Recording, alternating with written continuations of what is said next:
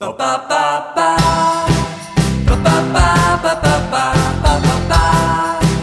Ba ba ba. You're my beautiful. Welcome back, everybody, to Quid Prog Quo, the musical podcast where I subject my loved ones and friends to progressive rock, and they in turn get to subject me to whatever they want. This episode, we have a little bit of a change up. We have a little bit of a sliding chairs, some musical chairs, shall we say.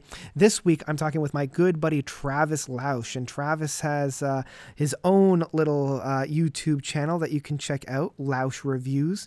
And I decided to give Travis something a little bit different, as he and I have very similar musical taste in terms of being fully engrossed in the progressive rock scene. So I wanted to try something different. And he, in turn, just went full board proggy for me for a Japanese progressive rock band. That was a lot of fun. And as always, a huge thank you to Leanna Olinsky for the show's graphic and Explosive Ear Candy for their song All Together Now, which is the soundtrack to this podcast that you're listening to right now. And I don't want to stall any further. Let's just dive in and find out what's going on for this week's podcast. Give me more of your sunshine. Give me more of your air. Give me more of this feeling. The world is spinning for you and me. I'll tell you though, I'm probably your coziest guest you've had on this show so far. Oh, yeah? Oh, curled up under some blankets, in bed, with a hot cocoa, ready to go. Nice. Oh That's the way to go, really. Nice pair of headphones on. I couldn't be any cozier right now if I Wonderful. tried. Wonderful, wonderful. All right. So thank you so much for agreeing to coming on my show. Not a problem. Very excited to dive in. This was difficult for me to try to figure out an album for you. Although I'll let you introduce yourself if you want to. So Travis, who are you and how do you know me? Well, who am I? I'm still trying to answer that question to this day. I'm Lausho, and I've done some review videos on YouTube. I write album reviews for ultimateguitar.com as well. That's a paid gig. I've been doing that for about 4 or 5 years now. And how do I know you? Well, we sort of met at a concert back in 2017. Mm-hmm. It was Pain of Salvation with the bands The Slide and District 97 opening. Oh, such a good show. It was a good show. And we were both kind of up front standing next to each other the whole evening. And we didn't directly interact at the show. I didn't become really aware of your existence until the next morning. Well, I don't think you could say that because there was a lot of times when we made eye contact and had that stank face. Like, yeah. Oh, yeah. There were Yeah. many a times when there was that, like, you know, seeing somebody across the way and just having that, like, shared experience being like, that was tasty. Oh, of course. And but what really like made me aware of you and your channel was the next morning I had taken a video of Pain of Salvation playing their song Ashes, and I went to upload it onto YouTube, and I thought, well, I should look around and see if anyone else has uploaded better versions of any of the material. I could share that with my friends. And the first thing I see is your review of the concert, and I'm looking at it going, oh, that's the dude I was standing next to the whole time. Meant to be. Yeah, and we kind of just hit it off in the comments section. I started commenting on more of your videos. I think from there we became friends on social media. Yeah. And eventually we ended up meeting in person at I think it was later on that year. Yeah, which one was it? It was at the Opera House. Was that Haken. the Haken? Yeah, that was the Haken tour. Yeah, Haken with, I think it was Leprous and...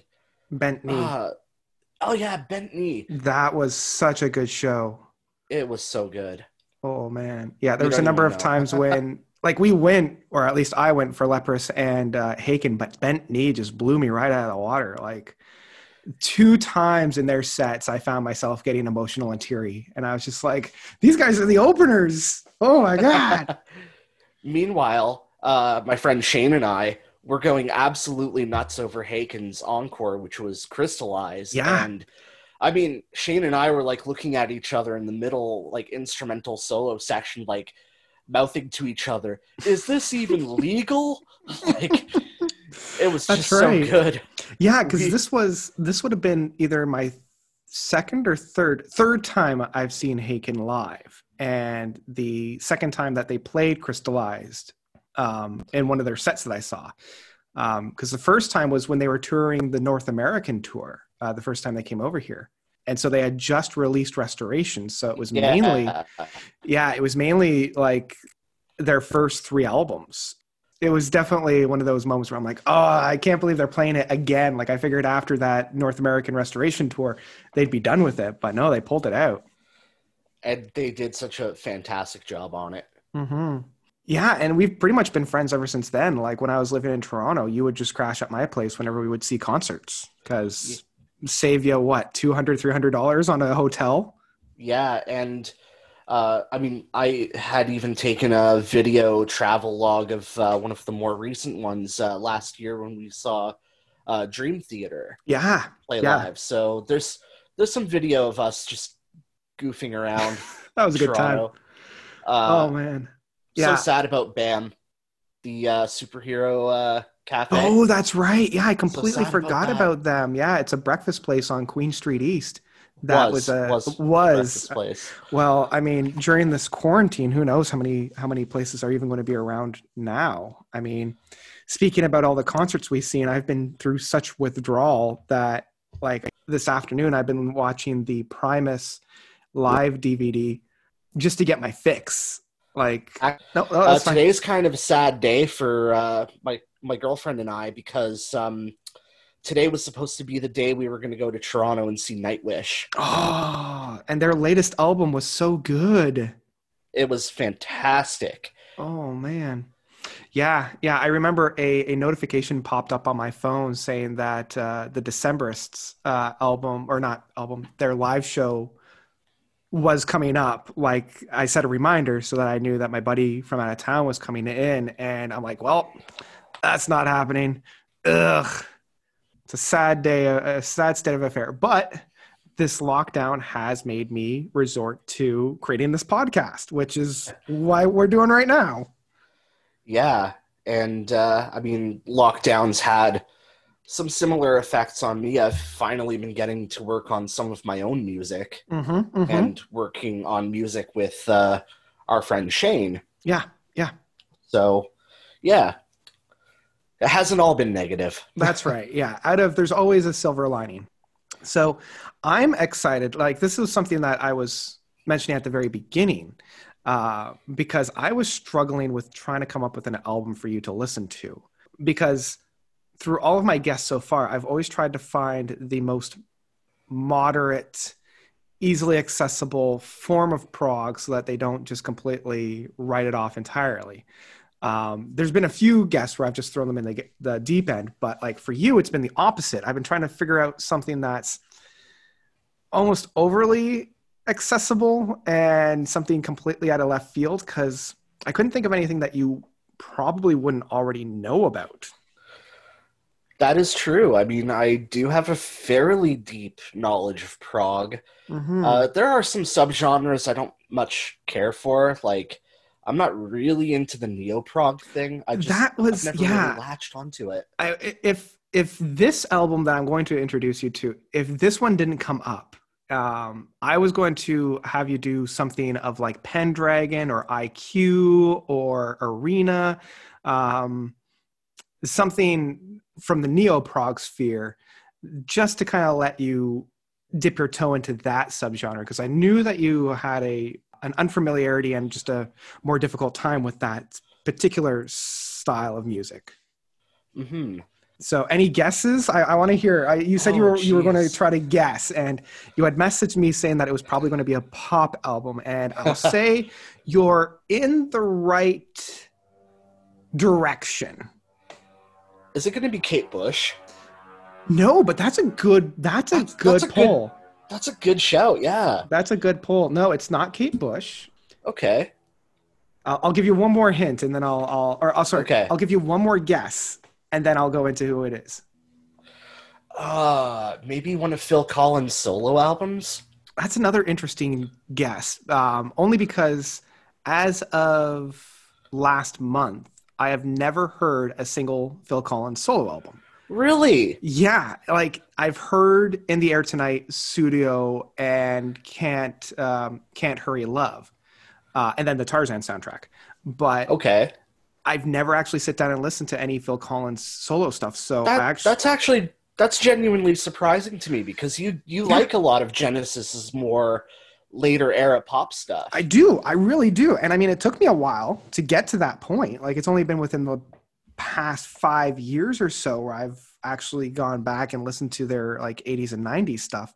But yeah, so this past month, like all of August and September, I've been going through and listening to all of his solo stuff. It is hit and miss for sure. You know, those times that it does hit, it hits really hard. And I'm not surprised of how big band, brassy, and percussive it all is. Because, I mean, that's what he does, right? Yeah. So those were some good polls, some good guesses. Unfortunately, I'm going more pop. Okay. So for those of you that don't know, I am a huge Broadway fan. Oh. And I love show tunes.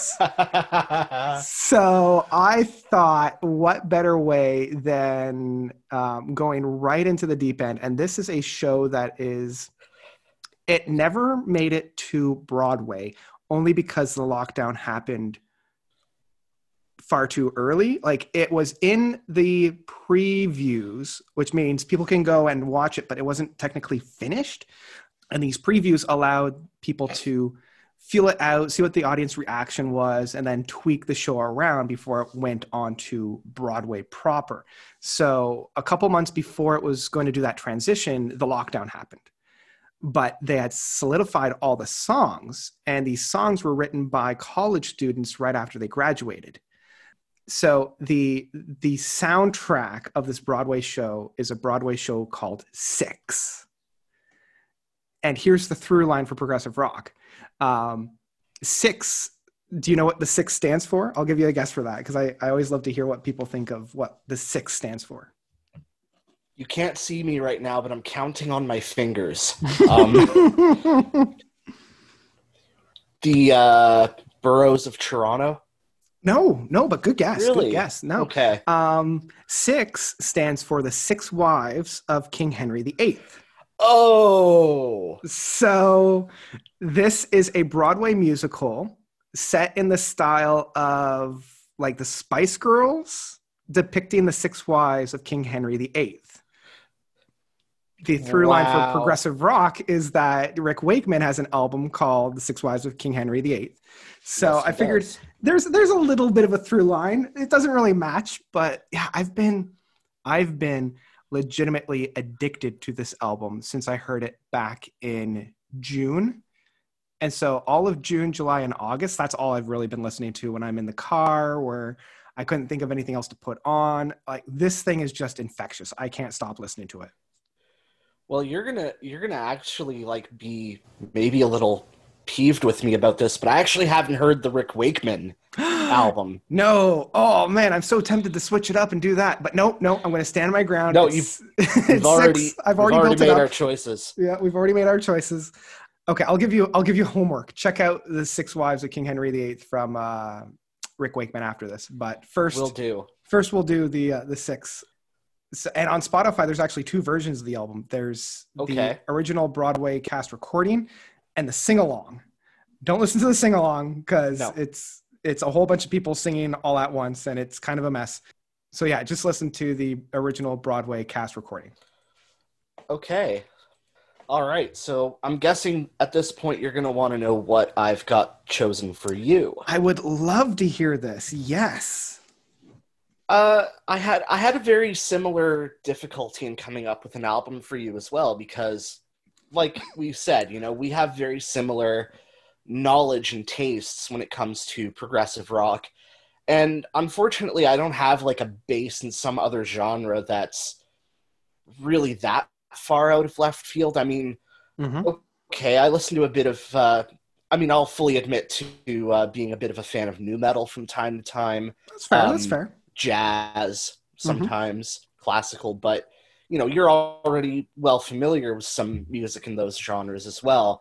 So I had to think a little bit outside the box. In fact, thinking a little bit outside of the continent, Ooh. outside the Western sphere. All And right. I'm giving you a band that's incredibly popular in their home country, but only marginally so over here. Mm-hmm. And yeah, it's a band from Japan. Okay. Okay. Is it J-pop? No, Ah, okay. Okay. no.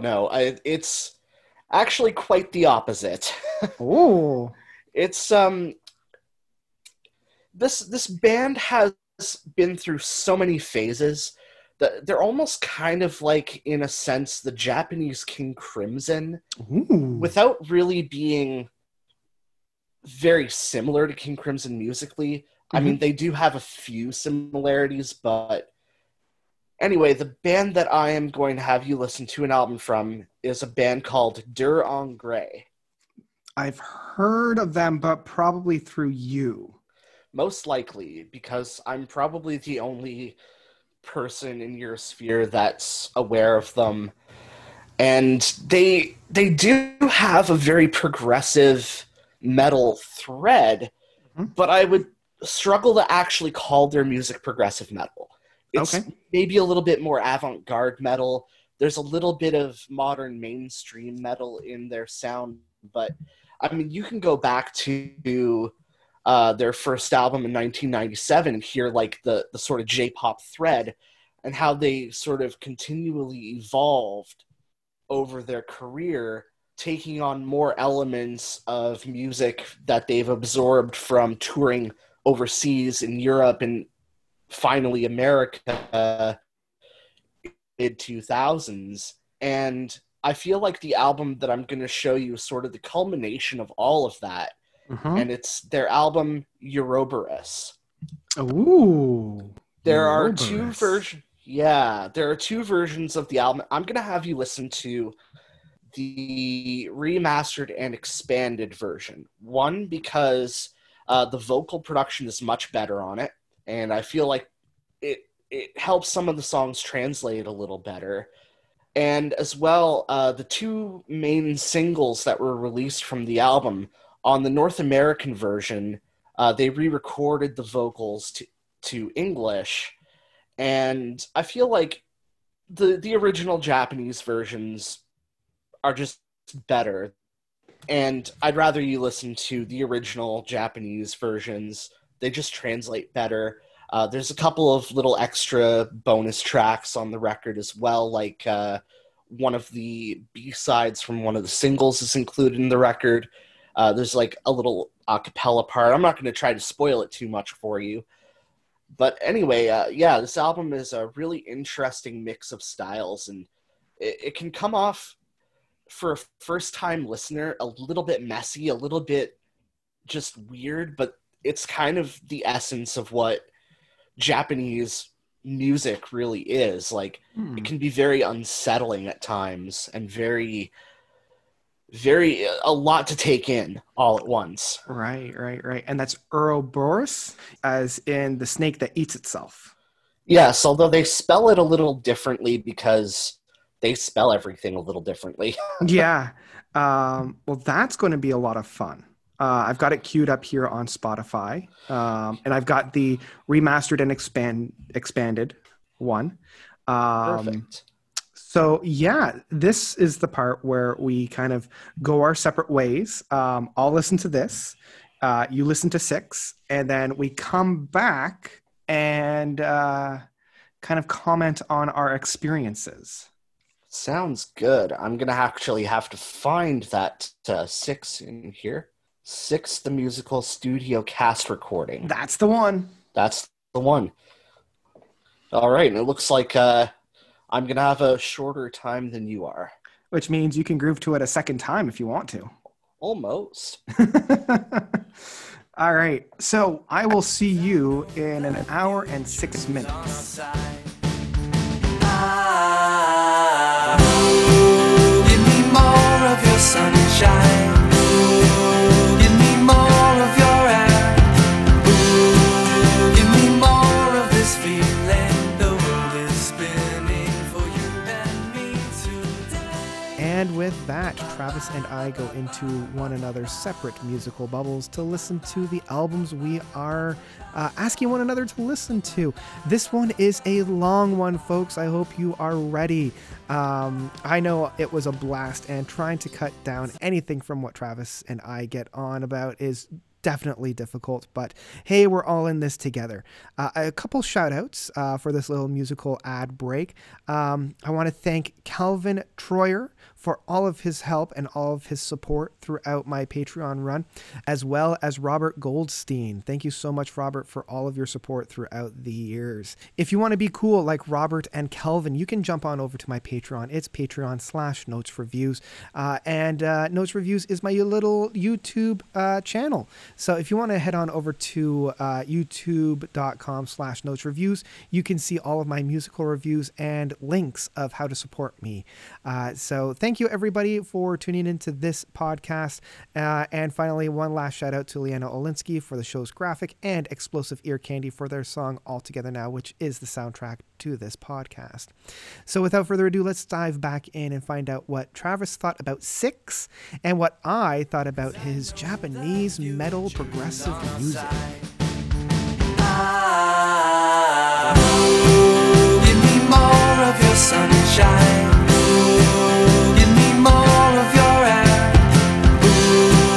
Give me more of this feeling. The world is spinning for you and me today. No, I don't need your love. I don't need it. Hello. Oh man, so that was fun. Yes, I bet it was. Yeah. Well, I'm excited to hear what you thought about Six. Should we just start with my thoughts on Six then? I think so. Yeah, let's dive right into it. Yeah, that was interesting. That was a lot of fun. Yeah. I had the Wikipedia article for it up too while I was listening to it. Oh, yeah? Just sort of to get an idea, because I'm dreadfully unaware of that section of English history. Oh, myself, that's okay. so- I'm in the same boat. The only history I know is the sweet, sweet tunes of Rick Wakeman. Yes. Yeah, that's about it. Yeah. I feel like I learned more about Henry VIII through listening to this musical than I ever did in a history class in school, which is That's good, I think. which is definitely good. Yeah. So I'm going to start by saying there was a lot more to the lyrical concept and the structure of the musical for me than there was in the simple, like, the music itself. Okay. You know, for me, synth pop is kind of it's good, but I'm not really drawn into it. You know, I'm more of a rock oriented kind of guy, so I'm not really finding as much in the music that sort of grips me in a visceral way. But that doesn't mean it was a bad record by any stretch. Yeah. I actually kind of found something really interesting to tie it in with the record that I have you listening to. Oh. And it's the fact that it sort of has this concept of each ex-wife vying for the leadership of the group, you know, becoming the lead singer based on how they were treated by Henry VIII. Yep. And it kind of reminds me a bit of a phenomenon in Japan called the Japanese idol pop Yes. movement. Yes. And it has like that sort of very Japanese idol pop feel to it, where, you know, every singer is not singing together but in competition. Yep. So I really enjoyed that aspect of it. I thought that was a lot of fun. Yeah, and I Um, think with the stage show, it's supposed to be kind of like American Idol, the America's Got Talent esque thing going on. So you're very right in it being kind of a competition for the six of them vying for who was done dirty worse. But I mean, spoiler alert, at the end, they're all like, no, we don't need no man. We're in it together. This is where we found our home, our unison. But yeah, you're definitely not wrong in terms of it being that spin of the idol presentation. yeah.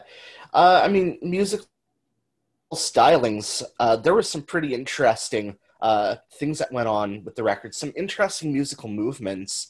I mean, I found the more interesting moments were at the beginning and the end of the record for me. The middle Okay. of the record kind of lost my attention a little bit. Right. I think, yeah, once we get into like No Way, it's a very like fun Lady Gaga-ish kind of track. Yep. Don't Lose Your Head kind of has this like cute finger snapper of a chorus. Yep. Yep. But I think once I got to Heart of Stone, it was like this obligatory piano ballad, you know. Yeah, because Heart of Stone, that's the wife that actually died in, I think it was childbirth, either childbirth or like Yeah. she was the one that like died of natural causes. So people kept saying like she was the one that would have, like, I think she was the only one that provided a son for Henry, and he was the one that, or she was the one that he might have finished his life with if she didn't die first. Yeah. So she got the big heart ballad. You can try, but I'm unbreakable. You can do your best, but I'll stand the test. You'll find that I'm unshakable. When the fire's burned, when the wind has blown, when the water's dried, you'll still find stone. You know, after all these really pump up the jam tracks, it does kind of like, I love that track for what it is, but I could see it being like a pump of the brakes after so much pump up the jam. And then it goes straight from that into House of Holbein. Oh, I love this track. I friggin' love this track. Oh ja, das ist gut, oh ja. Ja, the House of Holbein. We must make sure the princesses look great. When the time comes for the Holbein portrait. Wiener wird auch the best invention. I kind of got a little like faked out on it because it starts off with this like driving Euro beat, and I'm Oh, like, yeah. like just to go back to sort of the Japan comparisons, is making me think a little bit of one of my favorite anime series, Initial D, which Okay. has a very strong Eurobeat presence in its soundtrack. Yep. And then it just like drops the rug out from under you, and all of a sudden you're in this like German beer hall. Oh, yeah. I love it. I love it. And Interesting. I love all the play on words that they use with the English and German language within this particular track. Like, Yeah. what I is mean- it? It's drop this fear and you'll be fine. Turn this fear into a 9. I really like, I heard somebody compare this to like Broadway Goes Lonely Island. So in terms of their play on words, like they're very smart play on words in that sense. Yeah. Yeah. I think my girlfriend, who's actually been learning German over the last few years, she might have a few little cringes here and there if I let her listen to it, but Nope. yeah, I did enjoy that. It's the next couple tracks. Oh no, Get Down also kind of lost my attention just a little bit. I think it was just a little too monotone for me. Right, yeah, because that's supposed to be in my mind, that's almost like the Lady Gaga Big Master on the Throne track, like the Boss Bitch type of a take. Said And it. so, yeah, it doesn't have, like, it does have a drive, but you're quite right in it being a monotone drive. Like it's like a drive it over your head, like I'm the boss, don't challenge me kind of a way. Yeah, so the next two tracks, though, are my favorites in the whole sequence. All You Want to Do and I Don't Need Your Love. Those are fantastic tracks. Yeah. They are, of course, the longest, and in my mind, they are a little bit on the proggy side of things, at least in terms of their structures. In fact, in All You Want to Do, there's like somewhere near the beginning, almost like a Haken-esque kind of musical interlude that just pops out of nowhere, and you get these like cool synths that just kind of happen, and then they never show up again.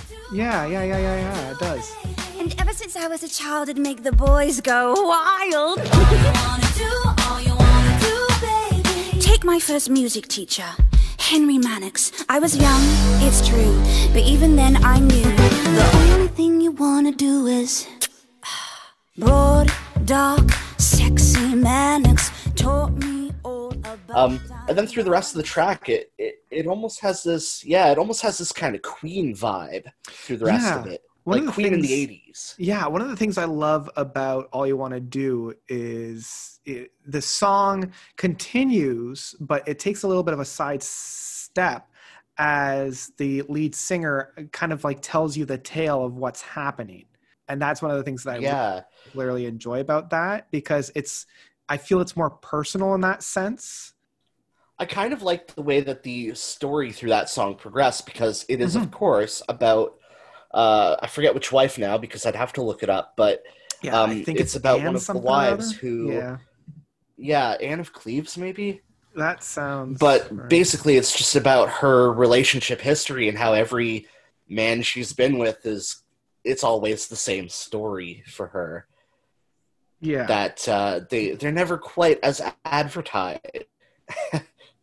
And, you think you're with the right person, and it turns out you're not that compatible after all. Yeah. And it's a very relatable story. I mean, even in the context of history, but looking at it like from a modern perspective, I mean, I know I've gone through similar relationship woes in my past as well that are very much along those lines of you think you're with the right one, but you're not. Yeah, and that would have been, if it's the last one, it would have been Catherine Parr. Just because I have a feeling we'll have history buffs like infuriatingly raging. Yeah, like last one was. Anyway, I know the next one is Catherine Parr. Oh, right. I Don't Need Your Love. Yes, because this is the part of the story where she comes out and says, "Yeah, like I don't need your love because I have already accomplished all these great things. I don't need to be defined by being a wife of Henry VIII." So, yeah, I also loved I Don't Need Your Love because, I mean, I do love me some of that, like, 90s TLC kind of pop. Yeah. And you got that, like, jazzy electric piano, and there's a couple of, like, really smooth transitions in there to, like, different sort of, like, there's, like, a more rock kind of style. And then you've got that, like, in the second half of it, that female empowerment kind of anthem coming through. Yeah. That like whole idea of Catherine Parr saying, but look, I have already done all these amazing things. I don't need to be defined by who I married. And then that's where we get into 6, where I'm going to admit it has that dreaded ukulele pop sound. Yeah, which as a ukulele player, I am all for, but... I love ukulele, don't get me wrong. Yeah, but I understand what you mean. Like, I know exactly what you mean when you say ukulele pop. The other thing about that track that did kind of turn me off a little is I did feel a little like the second half of I Don't Need Your Love was already a really good resolution of the story. I mean, because this is the part where they're coming together and realizing, hey, we've been defined by something we're not, or something we, don't define ourselves by. And I grinned hard on I Don't Need Your Love when they come together and saying, we're going to take back the microphone. Like, that hit me hard. But now it's us alone, so we've got no choice. We're taking back the microphone. I'm gonna raise my voice. They always said we need your love, but it's time for us to rise up. It's what went down in here. Yeah. That was good writing right there. It's really something, because I know a lot of like history majors have kind of turned their nose a little bit to this production, only because they're like, yeah, this is like a baseline reading of the Six Wives. But for those of us that don't study history, and we only have a very passing knowledge of the Six Wives, kind of thinking at it in this respect and this light for us is a really, really fun thought piece, because if it wasn't for King Henry, like that's how we define these women. But really that's, as you said, it's them taking the microphone and saying, we're not going to be defined by this historical figure. We're going to be defined by our own actions. So I think by our own being. Yeah, exactly. Yeah. And I mean, as much as I'm kind of ripping on the title track, the whole thing, I still think that it does bring a happy ending to it. It does bring this sort of empowerment to the album as well, or the musical, that really kind of gives it a sense of finality. It does get better, like for the instrumental track, it does get better at the end. Like it starts to feel more triumphant when the brass and strings come in.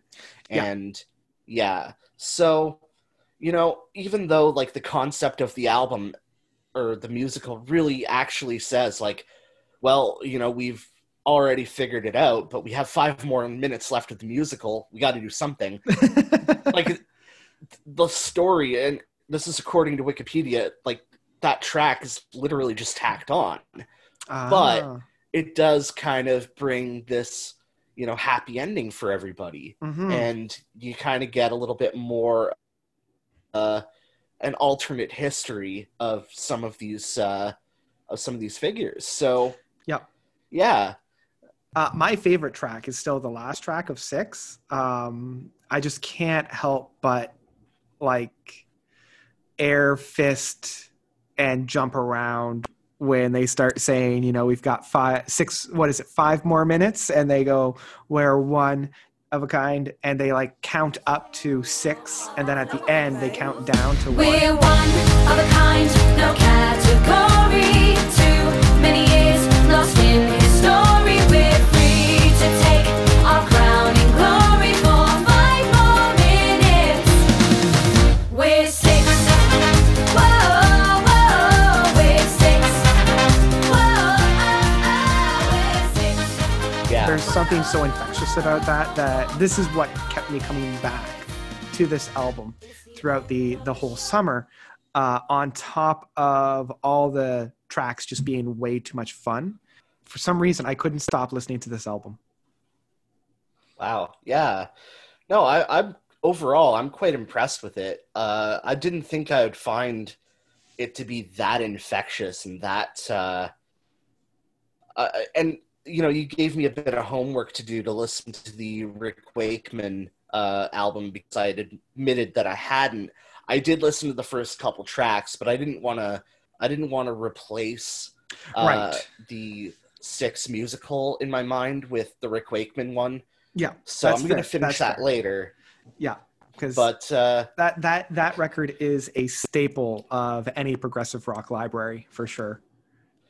Yeah, I really need to get myself a copy of it on vinyl one of these days then. It's so good. But yeah.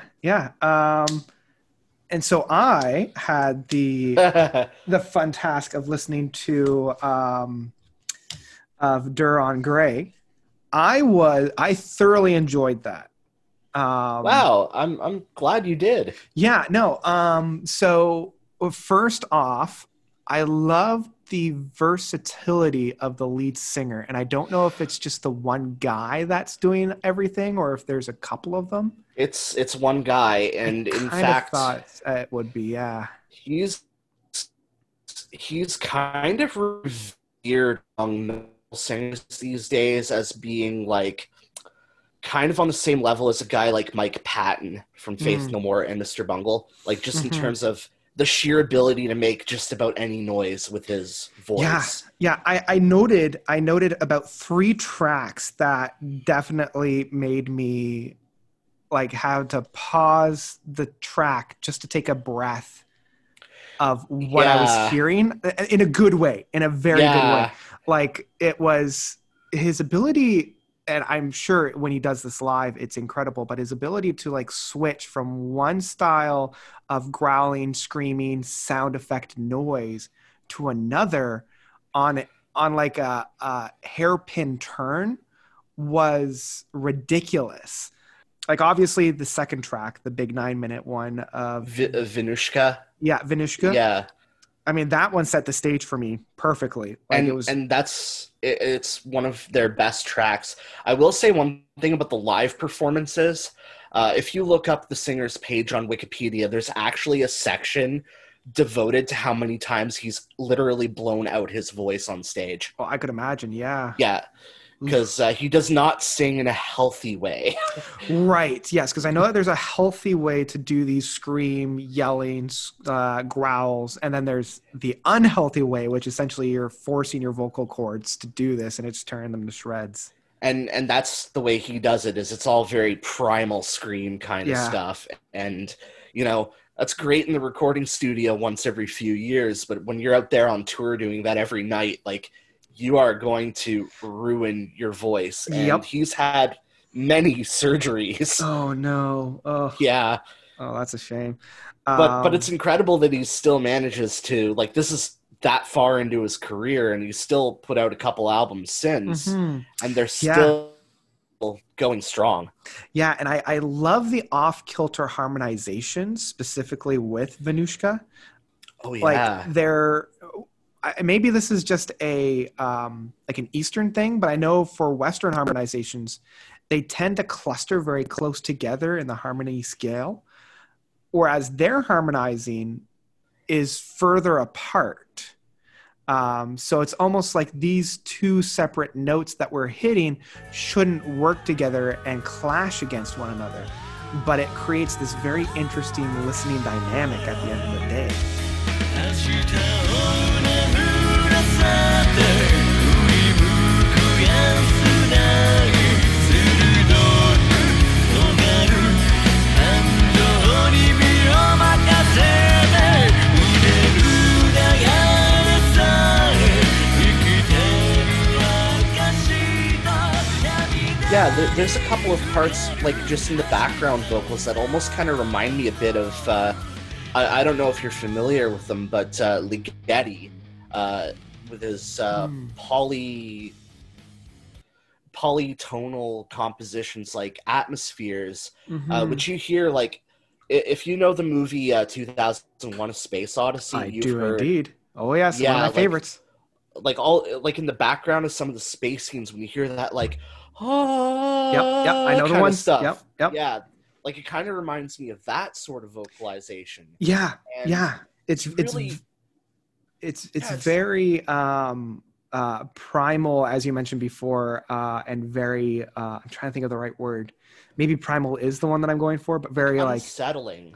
unsettling, like dawn of a new era, like something that history's forgotten. Like And it's really interesting to hear it in a rock or metal context, because I can't think of another band or vocalist that's doing the same thing. at least in the rock or metal genre. Like Yeah, you hear it a lot in like the avant-garde Zool subgenres, and even a lot in like opera and things like that, but definitely not in the metal or rock genre for sure. yeah. Yeah, the other So- the other tracks that I had kind of highlighted as amazing vocal works, and I'm going to butcher all these, so you're going to have to correct me. That's okay. What is it? It's Duo Kuko to Sharanu. Dokoku to Sarinu. Oh, I was so close. I was nowhere near close. Dokoku to Sarinu. Yep. Or Yeah. Sarinu. I Yeah. see it now. I see it now. What was the other one that I loved? My 2 favorite tracks off of this were Where Yam Toady. Ware Yamito Tai. Okay, again, makes sense now that I see it.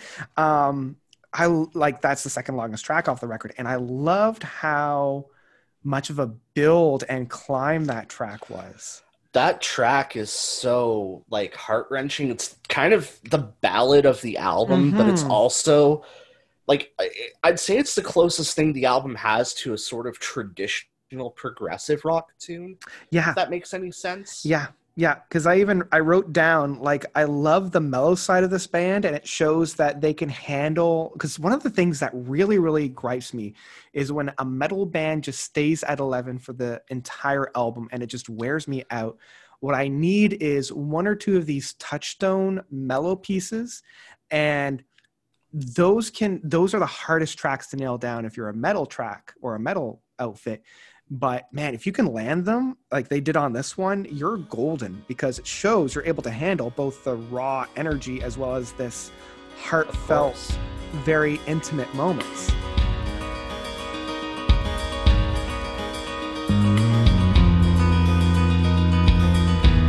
大小の儚さ裏咲きただ闇とて揺れ I don't know what kind of instrument they were using near the beginning. It sounded very much like a harpsichord or like a steel guitar, but I don't it's know what just it a- was. It's just acoustic guitar. Huh.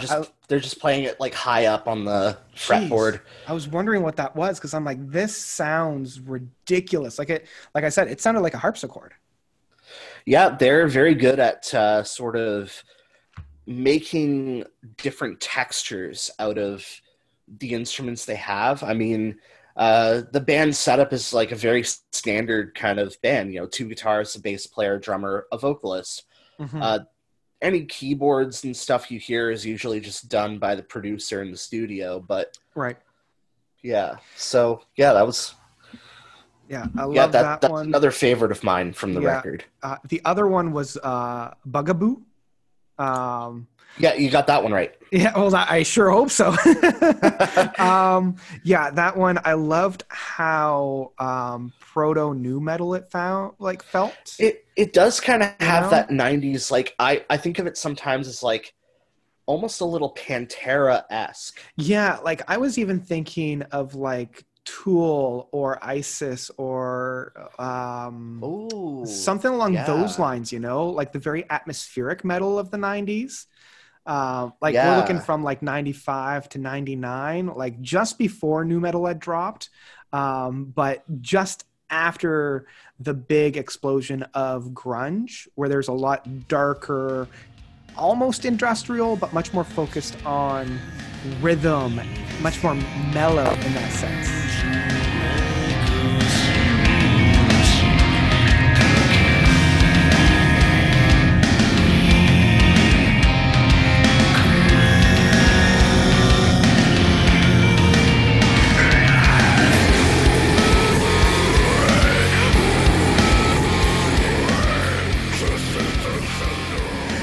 Yeah. And it's another one of those tracks that really shows like the band's ability to contrast the lighter melodic moments with these absolutely brutal heavy sections. Mhm. But one of my favorite things about the track is actually the fact that in the middle section, because there aren't really any like traditional guitar solos on the record, but Mhm. there are these like riff moments.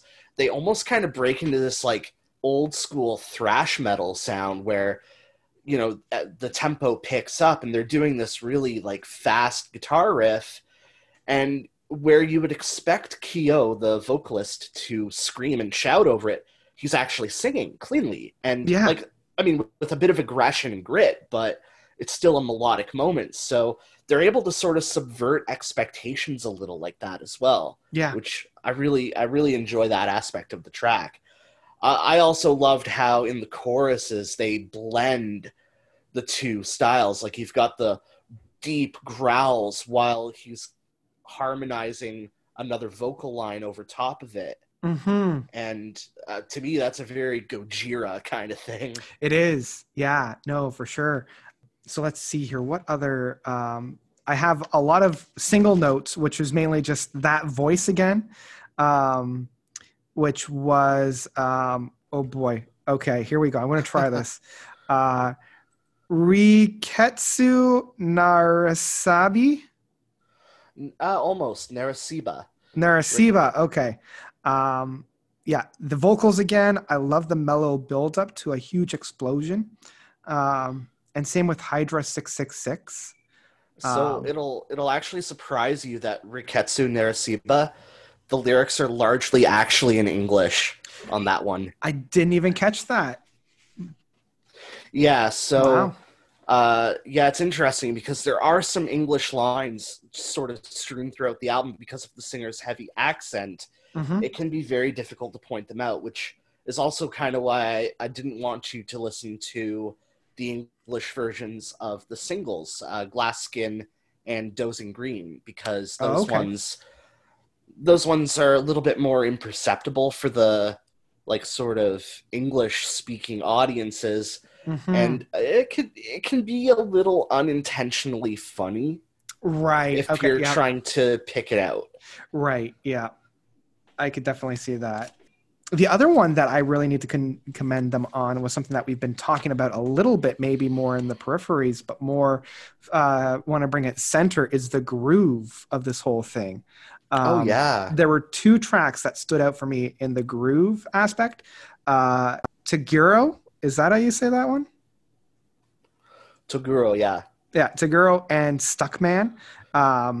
With Stuckman, I loved how primacy it felt within the bass line.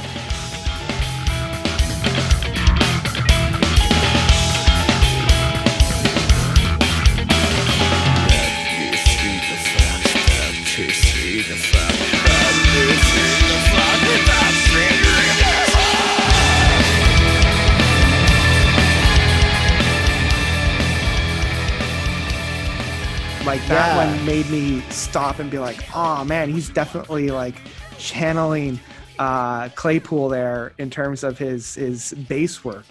Yeah, And- Toshia, the bass player, he's kind of seen a bit as like the Les Claypool of Japan. Like he is probably the most famous like bass player over there. Mhm. And you know, he'll be the one in like all the magazines over there for bass players. He's the one with all the cool signature bass models. Right. And yeah, I mean, like you said, he's kind of like Japan's Les Claypool. He definitely takes some pretty cool lead moments on a few of the tracks on this that are really good, especially like you said in Stuckman, Mhm. where you've got this like really strong funk rock kind of thing going on, and yeah, fantastic. Oh bass yeah. work. Yeah. So I think I've touched all the tracks outside of the opening track of Saber, which again, love the creepy atmosphere. I love how that really parted the curtain to open up the album. And the closing track of Inconvenient Ideal, which I found was a great summarization of the album without repeating anything. Yeah, and it kind Mhm. of has its own thing with the high pitched vocals, and it's a little bit more progressive. It's a little bit more laid back, and Yeah, so I mean, overall, I had a great time with this album and really blown away by how different everything was. And but in a very good way. Like I always love when I hear something very different that catches my ear. yeah. Yeah, I had a great time with this one. So I'm gonna actually ask you a question here because I find this absolutely hilarious. Okay. So if you had to guess where this album placed on the charts in Japan, where would you think it would chart? Oh boy, I have no idea. Okay, so correct me if I'm wrong, but if this album was released in 2008, it said? Yeah. Okay. I would say, oh man, I either want to say it placed at number 1 or at like number 5th. Otherwise, it wouldn't have charted at all. Oh, okay. So that's what I'm saying. I'm saying either first, 5th, Okay, or not at all. You were close. Fourth. I missed it by one. You missed it by one. It was fourth on the Japan charts. And when I say the Japan charts, I don't mean like, you know how here in North America we have a chart for like the pop hits, we have a chart for the metal hits, we have a chart for charts for everything. That's just fourth on the charts. An album like this would not chart in North America, or well, it did. It charted at number 1 on the Billboard Heat Seekers, which is like, you know, for the very minor artists who are just charting for the first time. It's like the equal to charting at number 100. Yeah. And that's where it charted in North America. But an album like this would never chart in like the pop top 10. No. But over in Japan, like albums like this routinely make it to number 1. This band, like that's a low position for this band. A lot of this band's stuff charts well into like number 1 in the top 3 almost consistently. And I just find that absolutely fascinating because those kinds of bands just never seem to break through over here the way they do in Japan, but Japan loves their metal. Oh, yeah. Yeah, I at least knew that because I knew that there was another band called X Japan that actually a friend of mine who's really into J-pop, she got me into them because they have a track that's 30 minutes long. Yeah, Art of Life. That's the one. Unfortunately, I still don't see it on Spotify, which really gets me. Yeah, that it is unfortunate that we don't get a lot of their popular music over here. But I'm on the one hand, I'm surprised with how much of their metal music doesn't translate over here. But at the same time, I'm not all that surprised because we still find that with a lot of great bands from other countries. Rammstein, there you go. That's a perfect example. Yeah, although I would say Rammstein gets a little bit more just because if you're into metal, you know about them. But like they're the only ones that I can think of. And there are some elements of the band's stage performances and overall image that don't quite translate as well to North American audiences. Like if you go back to their early stuff, they were part of a movement in Japan called Visual Kei, which I guess it's sort of like hair metal, but Japanese style. So they wore these like elegant, what they call Gothic Lolita outfits, like very feminine outfits, and had like very pooched out hair and dyed, you know, all these odd colors. It was sort of like a mix of like Marilyn Manson goth with hair metal. Yeah, when I saw like when I did a Wikipedia search or I saw some of their get-ups. I love them, but yeah, there's a lot of like hair glam makeup going on, very gothic. It definitely adds to the persona of the music, but yeah, I could see how that wouldn't necessarily translate all that well over here. And then later on in their career, they shifted into more of what they call in Japanese iroguro. Okay. To translate that roughly into English, erotic gore. Yeah, it's interesting looking at the people or looking at the some of the images. It reminds me very much of the emo outfits that we saw in around that time. So I'm a little surprised that it didn't take off harder than it did, because I mean it was just 3 or 4 steps further into the emo scene in terms of at least the stage performance and personas. Yeah. And I mean, there were some stage moves they were doing that were almost like could have worked well in a very like emo, screamo kind of context. Like I'll mention probably the most infamous one here. Their vocalist would routinely do something called fish hooking, which involved, it's exactly what it sounds like. It involved him actually reaching into his mouth and clawing at the inside of it to bleed. All over. Yeah. That's getting a pass from me. That's getting a pass. And they would do that on stage quite frequently. It's debatable as to whether it was real blood or not, but some people said it was. And they stopped doing that around the time they released this particular album, thankfully. I think they were kind of trying to go back to a little bit more of a subdued style for this one. And that's fair. Yeah, because the previous album to this one, The Marrow of a Bone, very much emphasized the more metal elements. Like, it's basically all the heavy parts from this record without any of the soft parts. Right, yeah. And then the next album after this, Dum Spiro Spero, just ups the ante for the progressiveness. They brought back, like, shred guitar solos. There's more longer songs, more Meshuggah-style riffage. I think by that point they were playing exclusively 7-string guitars. And then they've got 2 more albums after that that kind of have their own sort of unique characteristic. Like, that's one thing about this band is, like, every album they put out has a very unique characteristic to it.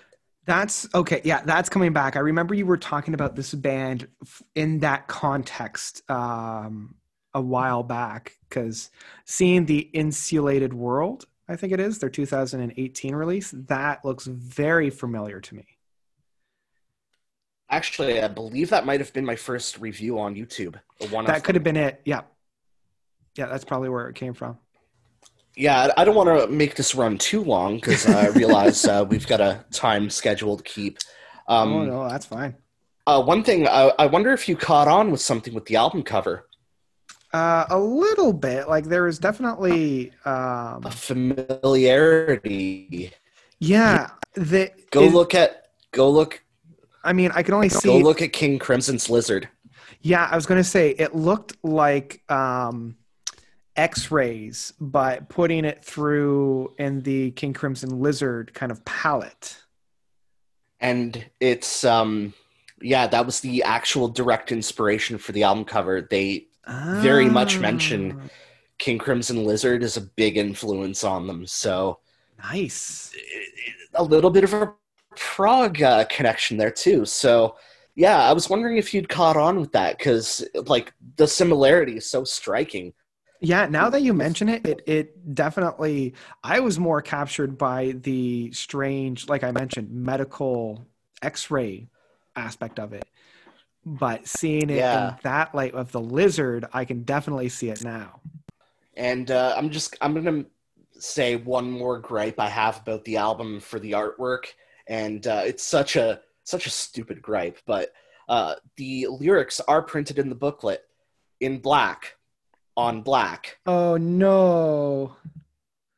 Oh, well, that doesn't help us at all. No, it doesn't. Oh, geez. And I think the North American version, all the lyrics are translations, regardless of what language they were originally spoken in. Right. Oh, so, boy. Yeah, but yeah, I'm glad you enjoyed the album, because it's. Yeah. The funny thing is, I hated that album when it first came out because I was more familiar with their older stuff, and you know how it is. They changed it. Now it sucks. And the first time I heard it, I was so offended by it, and then I really let it grow on me, and it's become legit one of my favorite albums of all time. That's great. I love when an album does that, because there's so many albums for me where it's the same thing, where at first I hate it, I couldn't stand it, but then it just slowly grew on me to the point where it became one of my all-time favorites. Yeah. Oh boy. All right. Well, I think I'm going to call it there, but thanks for introducing me to Dir en Grey, Ouroboros, and I hope you revisit 6 as well as coming through and listening to the rest of Rick Wakeman's 6 Wives of King Henry VIII. Maybe if 6 ever comes to Toronto, we'll have to take a little trip. Oh, 100%. Yeah. I would enjoy that a lot. Oh, same here. Beautiful. Well, thanks again for coming on. Hope you had a good time. I did. Excellent. This was a lot of fun. Thank you. Oh, good. And everybody out there, thanks for tuning in for another episode. And keep sharing the good music.